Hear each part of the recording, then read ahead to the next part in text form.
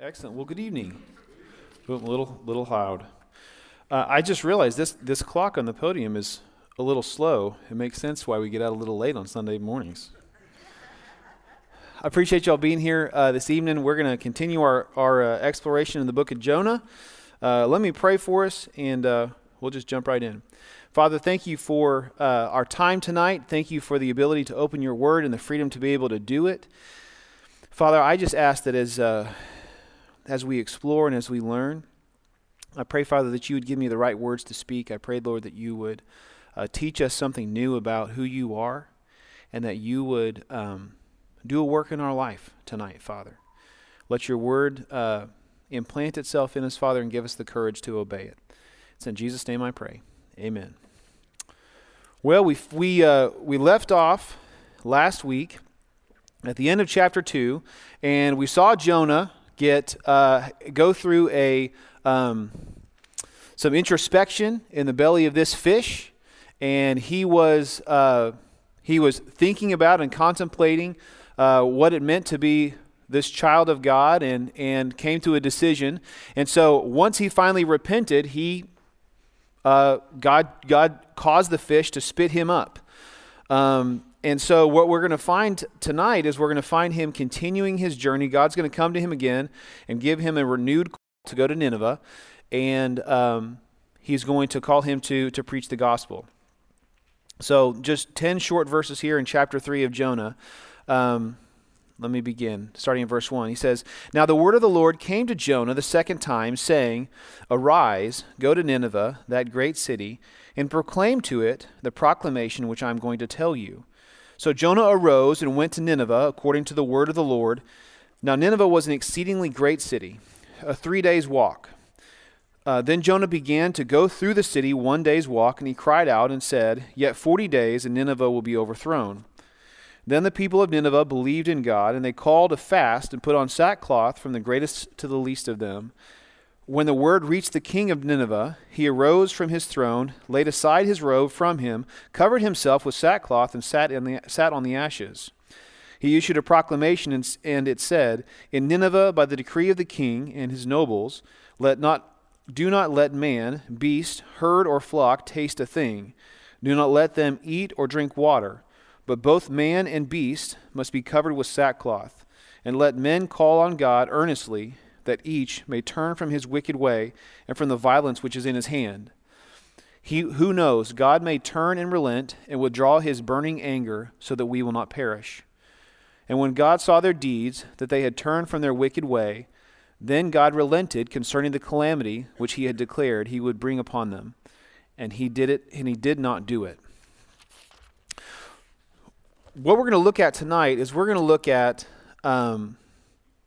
some of the aspects about God. Remember that the primary question that we ask whenever we open God's Word, the first thing that we ask is, what does this teach us about God?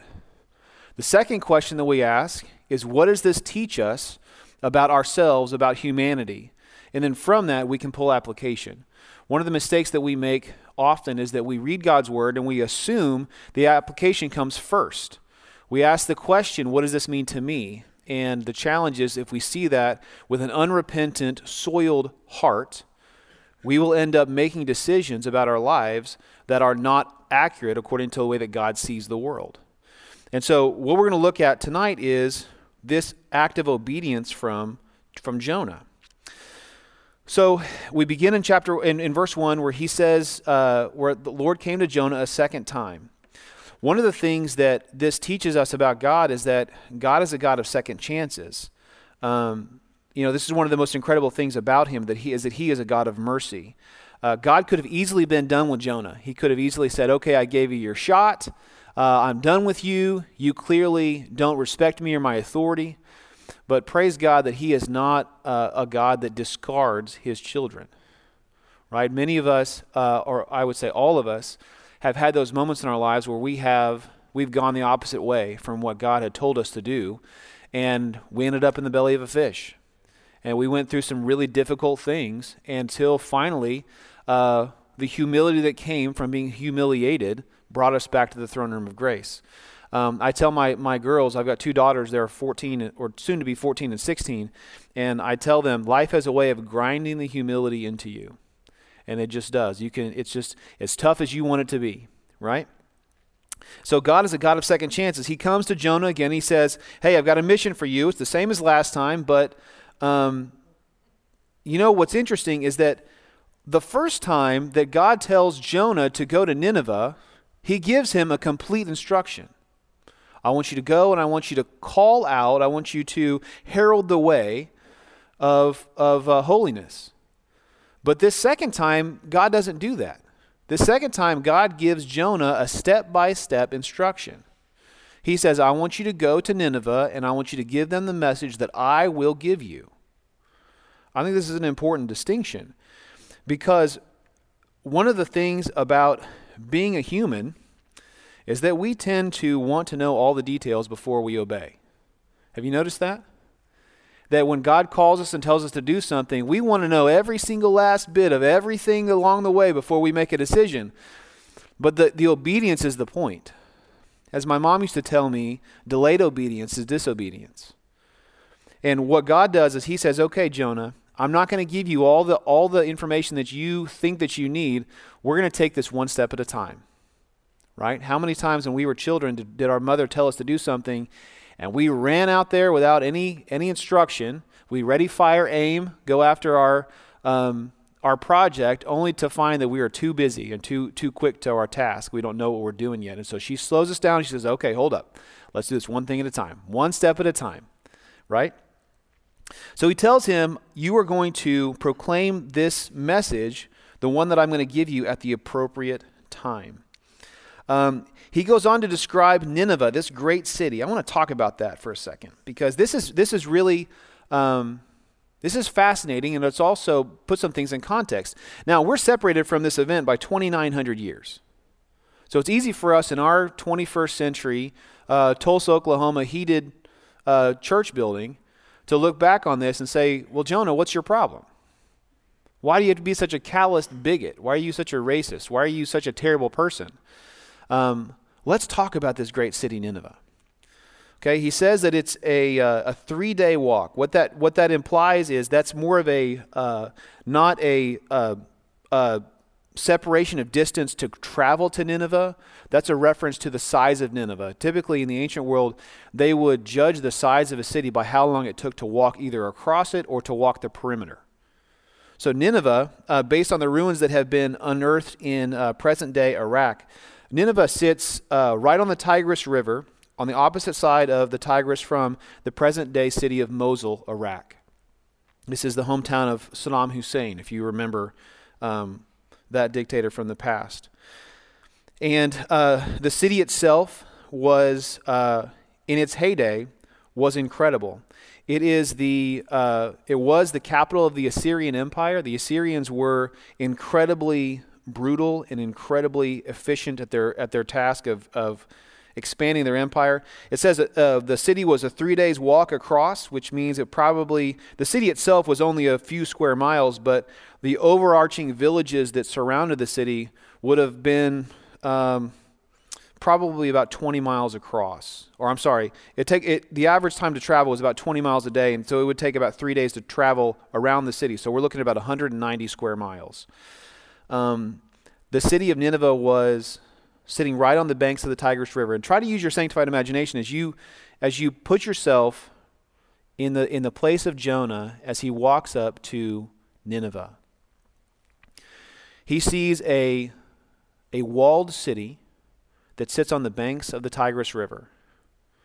It's whitewashed and has beautiful works of art painted on the sides of all the walls.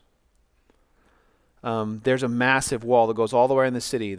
There are 18 gates that surround the community so that people can come in and out of the city and freely move for commerce. And strategically, there were towers placed throughout the wall for defense. This is a city that was built on a heritage of war. As Jonah would have made his way through the pagan settlements around the outskirts, there would have been farms and buildings and wildlife. There were refuges for captured wildlife, so that the kings of Nineveh and the noble families of the Assyrian Empire could hunt. They were most famous for their lion hunts. They would trap lions and turn them loose in these giant reserves around the city of Nineveh. And the kings would build their own reputation by killing the lions themselves. Jonah would have walked through all of these lush green places, and he would have seen well-kept fields of wheat and barley, enough to feed the city of 120,000 people. Water ran into the city from the hills around and fed both the great Tigris River, and it was captured by a system of aqueducts that kept the gardens and the palace healthy and lush. It was an incredible city of culture and food and festivals and business. It was a bustling place. All the sights and smells and sounds of the world could be seen as he made his way through the bazaars of Nineveh. And he would see incredible things. The crown jewel of the city was a palace built by King Sennacherib around the 9th century. It was labeled the Palace Without Rival. It was one of the astonishing achievements of the empire. The throne room walls were covered in painted reliefs of conquest, culture, and the torture of those that had been overthrown. Nineveh was an incredible place of beauty, but it was covered in a shroud of fear, because the Assyrians themselves were not to be trifled with. Crime really wasn't an issue in the Assyrian capital because punishment was so severe. The Assyrians were known particularly for their brutalism. The most criminal offenses carry the sentence of impalement, which is the slow process of piercing a person under the ribs by a large spear and then setting it upright in the dirt and letting gravity do the work of the executioner. They also created the process of crucifixion and the flaying of skin of their enemies, where they would skin their enemies alive. One king in the late 9th century, late to mid-9th century, had his men fillet his enemies, and as a statement of his own brutality, he covered the city walls with the skins of the people that he had conquered. It was routine that they would brutalize people. They would cut off limbs and extremities, gouge out eyes, and cut off noses and ears, and they would walk around mangled as a testament to the might and the power of the Assyrian Empire. This was a brutal culture. Of all the things that the Assyrians were known for, the brutality and skill of their torture techniques are at the top of their most prized achievements, and it was common for their walls to be proudly displayed with paintings and renditions of their treatment of those who were unfortunate enough to be conquered by them. Nineveh was a beautiful city, but it was built on a brutal culture. And so for a Hebrew prophet to be called to Nineveh was a brutal calling. Look at what it says about Nineveh. He says that Nineveh was indeed a great city. But notice how Scripture defines the greatness. It says that God says to go up to Nineveh, that great city, and proclaim to it the proclamation which I am going to tell you. So Jonah got up and went to Nineveh according to the word of the Lord. One of the things as you dig through that phrase, a great city, it can be translated as a city that is important, a city that's influential, a city that is significant for its time. But the language in Hebrew here implies that it was not just significant in history, but more importantly, God is the one who defines it as a great city. God is the one who defines it as a great city. Now, based on what we know about God in His Scripture, our God is kind, and He is just, and He is merciful. So why would God say that this is a great city? Well, let's think about this. What is important to God? Because in order for us to know why God would define this as a great city, we've got to understand why God would say that this is an important thing. Why is this an important thing? Scripture tells us that God is an incredibly personal God. That no matter where we come from, no matter what mistakes we've made, whether they are insignificant in our own estimation or they are brutal to a global scale that makes history shudder, God still feels the same way about all of his created beings. So in God's eyes, we've got to remember that we are all sinful and that we are all wicked. Jeremiah 17:9-10 says this. It says, "The heart is more deceitful than all else and is desperately sick. Who can understand it? I, the Lord, search the heart. I test the mind to give to each person according to his ways, according to the results of his deeds." The same God that said these words to the prophet Jeremiah believes them about the people of Nineveh, that the heart of man is desperately wicked and is deceitful. The same God also says this in Psalm 14, verses 2-3. He says, "The Lord has looked down from heaven upon the sons of mankind to see if there are any who understand, who seek God.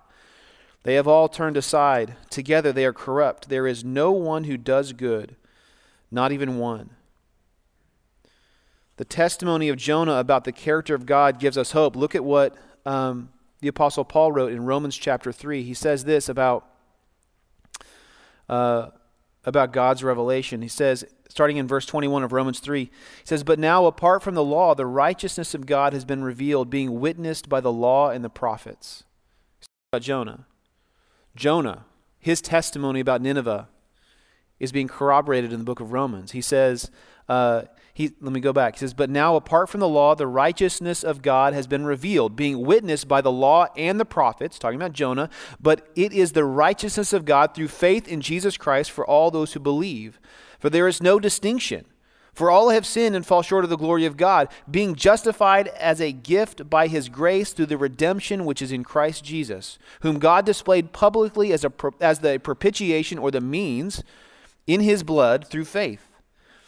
This was to demonstrate his righteousness, because in God's merciful restraint, he let the sins of previously committed go unpunished for the demonstration, that is, of his righteousness at the present time, so that he would be just and the justifier of the one who has faith in Jesus. Where then is boasting? It has been excluded. By what kind of law? Works?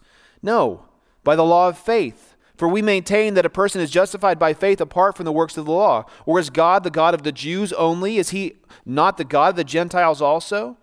Yes, of the Gentiles also, since indeed God, who will justify the circumcised by faith and the uncircumcised through faith, is one." Here's the point, is that God sees these Assyrian brutal pagans in the same way. I didn't get that. Could you try again? No.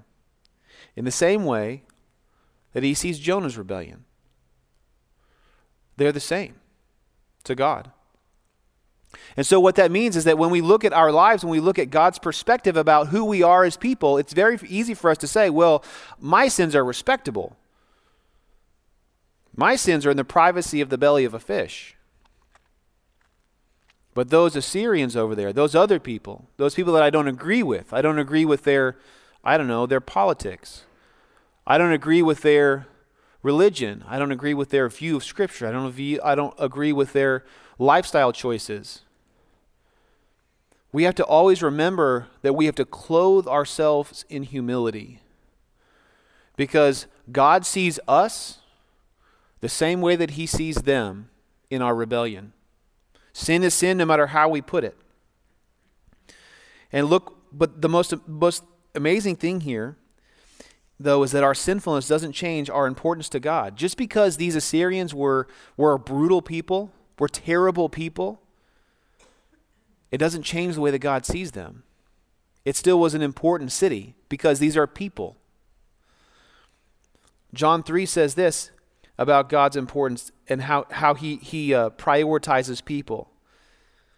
This isn't just about us, this is about them too. For God so loved the world that he gave his only Son, so that everyone who believes in him will not perish but have eternal life. For God did not send his Son into the world to judge the world, but so that the world might be saved through him. The one who believes in him is not judged. The one who does not believe has been judged already, because he has not believed in the name of the Son of God. And this is the judgment, that the light has come into the world, and the people love the darkness rather than the light, for their deeds were evil.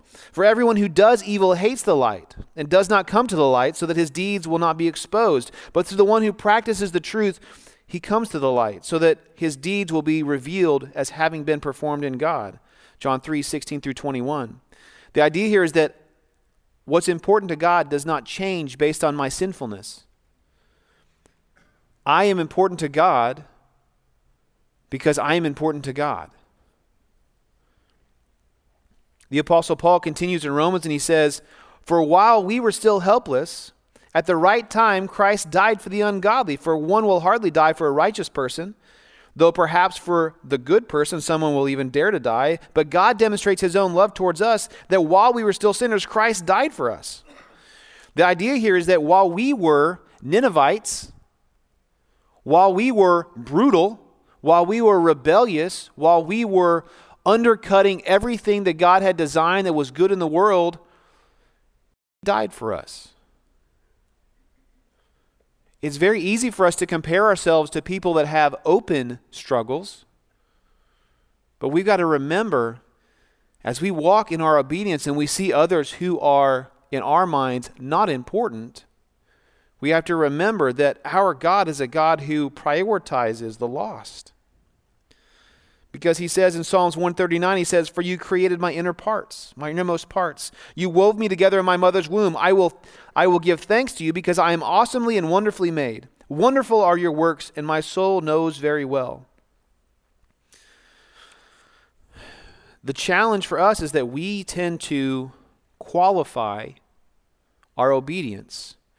That somehow we have to help God understand how bad those other people really are. But that's not the way that this works. As I was studying this, I was reading these accounts of what people had suffered under the Assyrians, and I mean, it's brutal. It is so brutal. And you know, I couldn't help but be reminded that Jesus said that to a person who hates their brother or sister is the same as putting them to death yourself. That to lust for another person is the same as committing adultery. That the thoughts and the intentions of our heart are wicked, and whether or not we openly display them, they are offenses against God. All of these things are qualified the same. But what does this teach us about God? I love this. I'm always reminded when I read this passage in Lamentations 3 when I was a young man, when I was a teenager, and it gave me hope. Lamentations is a very difficult book to read. Many of you probably studied it. It is just, man, it's rough, right? But in the middle of Lamentations in chapter 3, there's this little gem that I want to share with you about God's goodness. Beginning in verse 19, he says, remember my misery and my homelessness, the wormwood and the bitterness. My soul certainly remembers and is bent over within me. I recall this to my mind. Therefore, I wait. The Lord's acts of mercy indeed do not end, for his compassions do not fail. They are new every morning. Great is your faithfulness. The Lord is my portion, says my soul. Therefore I will wait for him. The Lord is good to those who await him. To the person who seeks him, it is good that he waits silently for the salvation of the Lord. It is good for a man to bear the yoke of his youth. Let him sit alone and be quiet, since he has laid it on him, meaning God. Let him put his mouth in the dust, and perhaps there is hope. Let him give his cheek to the one who is going to strike him, and let him be filled with shame, for the Lord will not reject forever. For if he causes grief, then he will have compassion in proportion to his abundant mercy. For he does not afflict willingly or grieve the sons of mankind, to crush under one's feet all the prisoners of the land, to deprive a man of justice in the presence of the Most High, to defraud someone in his lawsuit. Of these things the Lord does not approve.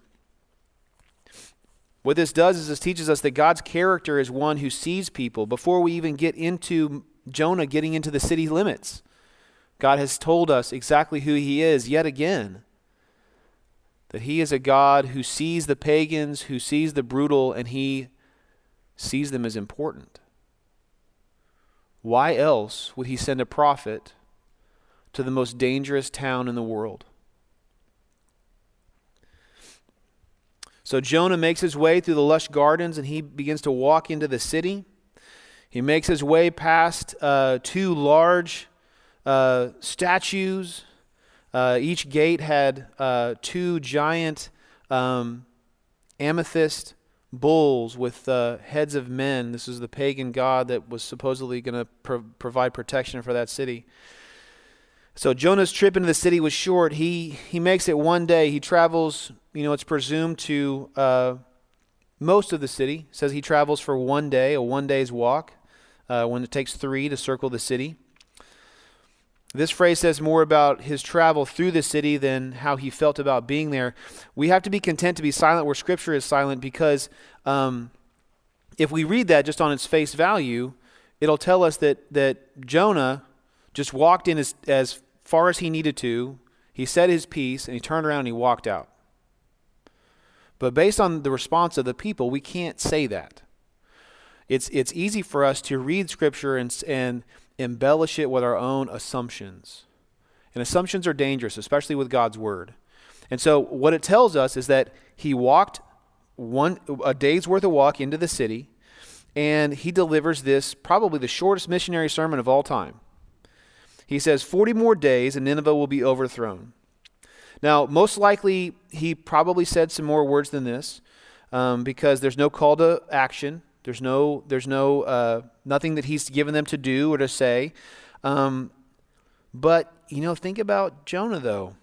This guy just finished a 3-night stay in a giant fish. And if he knows anything, he knows that God is certain, that God will do what he says he's going to do. And so he walks to the center of the city, in my mind, and he proclaims this message. The word that's used in this phrase, 40 more days and Nineveh will be overthrown, the word overthrown is a word that's applied in other parts of Scripture to the destruction of Sodom and Gomorrah. So he's not just saying within the context that there's going to be this ragged band of raiders that are going to come in and overthrow the city. He's saying God is going to send fire from heaven and consume you. That's what he's saying. Hellfire and brimstone. Y'all need to shape up. Now, it's interesting. God told him at first that I want you to go and cry against the city. He said that in chapter 1, verse 3. But this next time he tells him, you go, and when you get there, I'll tell you what you need to say. And so when he gets there, this is what he has to say. He, by all intents and purposes, does cry out against the city. But what's happened is that God has taught him along the way that to call for judgment against someone that you dislike is not necessarily something that should be done with a joyous attitude. There are a lot of influences in our culture that stand against us as believers. That we have an onslaught, it seems like daily, if not hourly, against our way of life. There are some who deny that that's a reality, some that they find oppression behind every rose bush. But the reality is that we do suffer opposition. But in the process of suffering opposition, we always must remember that our God is a God of grace. Our God is a God of peace, and we are the most obvious testimony to those people that they will ever see. And so we've got to be careful that we don't heap fire and brimstone on people and proudly just enjoy it. So now we see a response, the power of God. God, clearly these people knew something was coming. You got a Hebrew, he obviously didn't, he stood out. He did not look like a Ninevite. He did not look like an Assyrian. He more than likely was dressed like a Jew with tassels around his garments and a prayer shawl over his shoulder. And so we see in verse 5 that the people respond. It says, then the people of Nineveh believed in God, and they called a fast and put on sackcloth from the greatest of them to the least of them. The most powerful thing that can happen to a person's life, or in a person's life, is to believe in God. That very first statement, then the people of Nineveh believed in God. This is not just the acknowledgement that he exists, but the submission of his godship. One of the things that I talk about often with our young adults is that there's a difference between belief and faith. We typically use the terms interchangeably, that belief and faith are the same thing, but that's not true. Belief means to acknowledge something is a fact.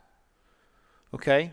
For instance, I can say, I believe that if I sit down in that chair right there, it'll hold me. But until I actually do it, it's all theoretical. Not until I put my rear end in that seat do I actually know for certain that it'll hold me. The difference between faith and belief is that belief is an acknowledgement of a truth. Faith is belief in action. What's being implied here by the text is not that the people of Nineveh said, oh, this Hebrew who has all this credibility from the history of the God of Hebrews, that we've known all these miracles that he's done. Not that they're saying, okay, this guy has a credible message. This implies that they took action. That they didn't just say, oh, well, the God of the Hebrews, he's come here to give us some hellfire and brimstone. No, it says that they believed. See, for these people, this is a phenomenal thing. You see, whenever we are exposed to the truth, we have one of two responses. We can either repent and we can accept it, or we can reject it. Those are the two options for us as human beings. Remember, God's word is a mirror. James tells us that as we read God's word, it illuminates us to who he is. And in the process of knowing who he is, that brings an inevitable comparison to who we are. And when we see that we don't match up with God, that leads to conflict. It's like the idea, James uses the picture of a person who reads the perfect law of liberty, the Bible, and he sees what kind of a person he is, and if he's a doer of the word and not a hearer only, his life is saved. But if he chooses to not do what he reads, he turns and he walks away, and he's like the person who sees himself in the mirror. His hair's all messed up. He just rolled out of bed. His teeth need to be brushed. His collar's all messed up. He's still in his pajamas, and he refuses to do anything about what the mirror has just revealed in him. That person is a foolish person. That's what James says. And so God presents himself to these Ninevites. Think about what this process of repentance might look like. In 1 John, the apostle tells us this way. He says, this is the message that we have heard from him and announced to you, that God is light, and in him there is no darkness at all. If we say that we have fellowship with him and yet walk in darkness, we lie and do not practice the truth. But if we walk in the light as he himself is in the light, we have fellowship with one another, and the blood of Jesus, his son, cleanses us all from sin. If we say that we have no sin, we are deceiving ourselves, and the truth is not in us.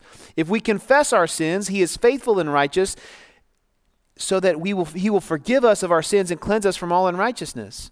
If we say that we have not sinned, we make him a liar, and his word is not in us. This is the message that we've heard from him, and we announce to you, that the revelation of who God is brings repentance to a heart that's ready to repent. But to those who reject it, these people of Nineveh could have seen this Hebrew prophet stand up on the street corner saying this short little sentence that God is going to send judgment, and they could have rejected him. Paul talks about this in the book of Romans. He says that God has presented himself to us in obvious ways. But God's wrath is revealed to those who hear the good news and they reject it. Listen to this. Apostle Paul says, for the wrath of God is revealed from heaven against all ungodliness and unrighteousness of people who suppress the truth in unrighteousness. Because that which is known about God is evident within them, for God made it evident to them. For since the creation of the world, his invisible attributes, that is his eternal power and divine nature, have been clearly perceived, being understood by what has been made, so that they are without excuse. For even though they knew God, they did not honor him as God or give thanks. But they became futile in their reasonings, and their senseless hearts were darkened. Claiming to be wise, they became fools. And they exchanged the glory of the incorruptible God for the image of the form of corruptible mankind, of birds, of four-footed animals, and crawling creatures. These people in Nineveh are doing this very thing. They are worshiping the creature rather than the creator. But praise be to God whenever his prophet gets up and he says, you are important. And he reveals the simple truth of who God is, they repent. That's the power of God. We have this mentality that somehow God needs us to be some sort of cosmic salesman. But the truth is, it's in His Word. Very little of what I've told you tonight is from my own perception. This is mostly just what's in the Word. But notice that the repentance doesn't stop with the people. It moves on to the halls of power in verse 6. When the word reached the king of Nineveh, he got up from his throne, removed his robe from himself, and he covered himself with sackcloth and sat on the dust. And he issued a proclamation and said, in Nineveh, by the decree of the king and his nobles, no person, animal, herd, or flock is to taste anything. They are not to eat or drink water. But every person and animal must be covered with sackcloth, and people are to call on God vehemently, and they are to turn, each one from his evil way and from the violence which is in his hand. It's interesting that even the animals got covered in sackcloth. Repentance is not something that they wanted to do halfway. This is something that they did comprehensively. We're going to cover all of our bases, every single one of them. This message is credible. It's not just the message, but it's also the message sender. That God sent this message to them on purpose, and so that they knew that it was something to be seriously taken into and embraced. Everyone took this danger seriously.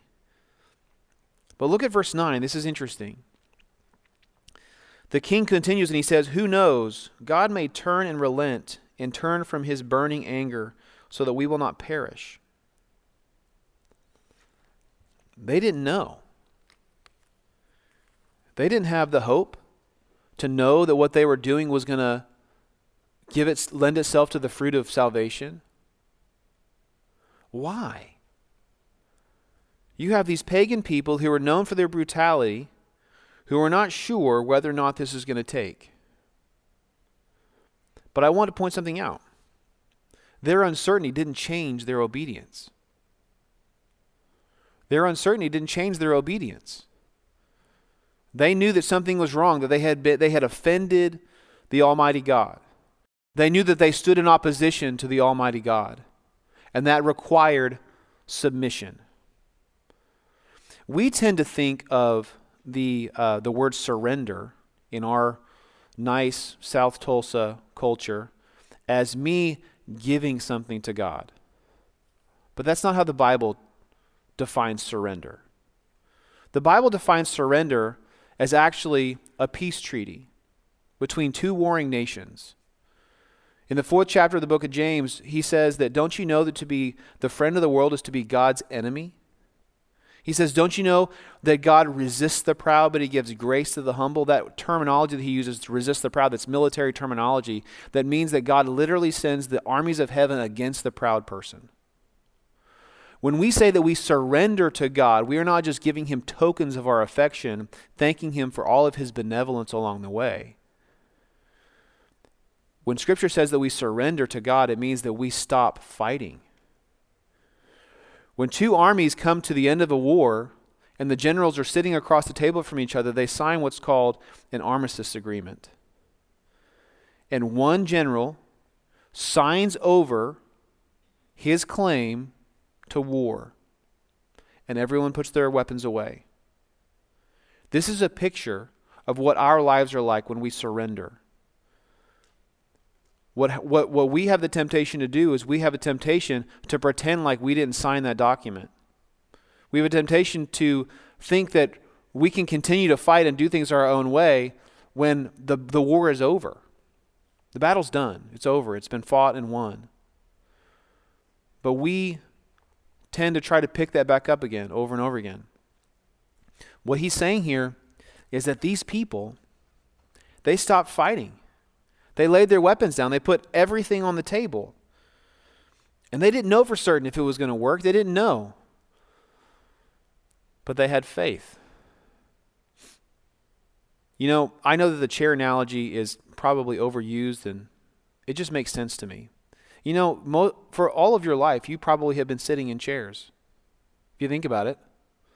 When you were born and they took you home from the hospital, at least in the modern generation or the current generation, they probably had you in a seat, in a car seat.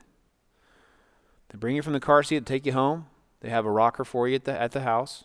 Put you in your little swing. Then they put you in a booster chair, high chair. Then they put you in a booster chair. Then they put you in a real chair. You've been sitting in chairs your whole life. You just didn't know it. You didn't think about it, did you? I guarantee you, you could walk into an antique store and you could see a chair from 1857 and know for a fact that chair's not going to hold me. How do you know that? Experience. Because I've been sitting in a lot of chairs. I've got vast experiences in sitting in chairs. That's the thing about faith, belief in action, is that the first time that you do it, you're unsure if that's going to hold you. You're unsure if the Almighty God is actually going to do what he said he's going to do, that he actually is going to save you, that he actually is going to change your life, that he actually is going to do things that's going to redefine who you are as a person. And so that first step, you are uncertain.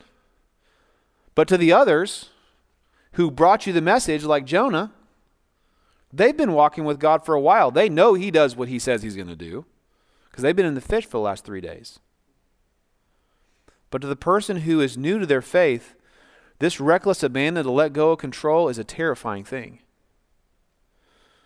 To be helpless and surrendered in the hands of Almighty God is a terrifying thing. The comfort comes after the terror. But notice how God responds to these pagan, brutal people. Look at verse 10. When God saw their deeds, that they turned from their evil way, then God relented of the disaster which he had declared he would bring on them, and he did not do it. Man, the grace of our God. He delivers Nineveh from punishment. Notice he says that he saw their deeds. They didn't just believe, they actually did something. They actually did surrender. They turned from their evil way. To repent doesn't just mean that we acknowledge our fault before God. To repent means that we turn 180 degrees the other direction.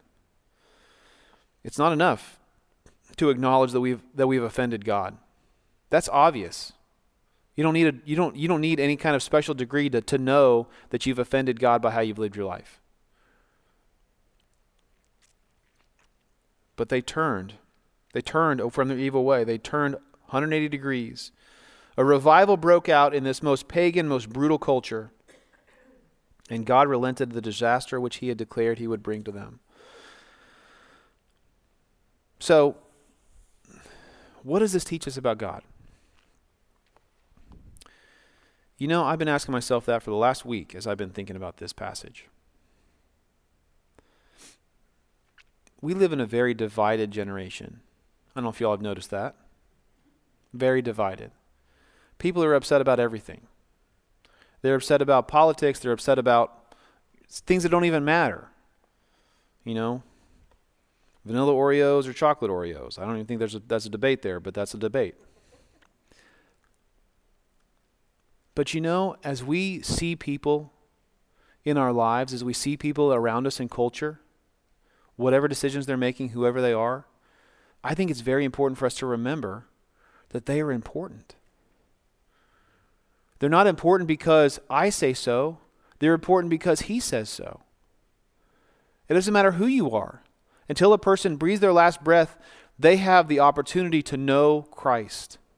They have the opportunity to know the forgiveness and the redemption of their life. They know they have the opportunity to turn from their wickedness.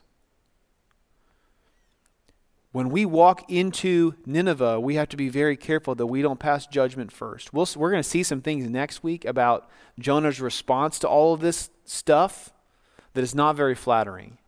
The Jonah from chapter 1 comes back. But my encouragement to you tonight is this, that in your daily life, whether you're dealing with conflict with strangers, with politicians, or with family members, remember that you have to see them as God sees them, as important. Whether you agree with their decisions or not, they're important. And God has given us a calling, a responsibility to speak the truth, but not in a proud and arrogant way, to laugh as we say, y'all are about to get it. You're about to get that fire and brimstone just like Sodom and Gomorrah. Man, that's going to be man, you guys are going to be really sorry when that happens. I can't wait to see that. No, but to be gentle and say, please, I'm begging you. You're too important to waste this part of your life.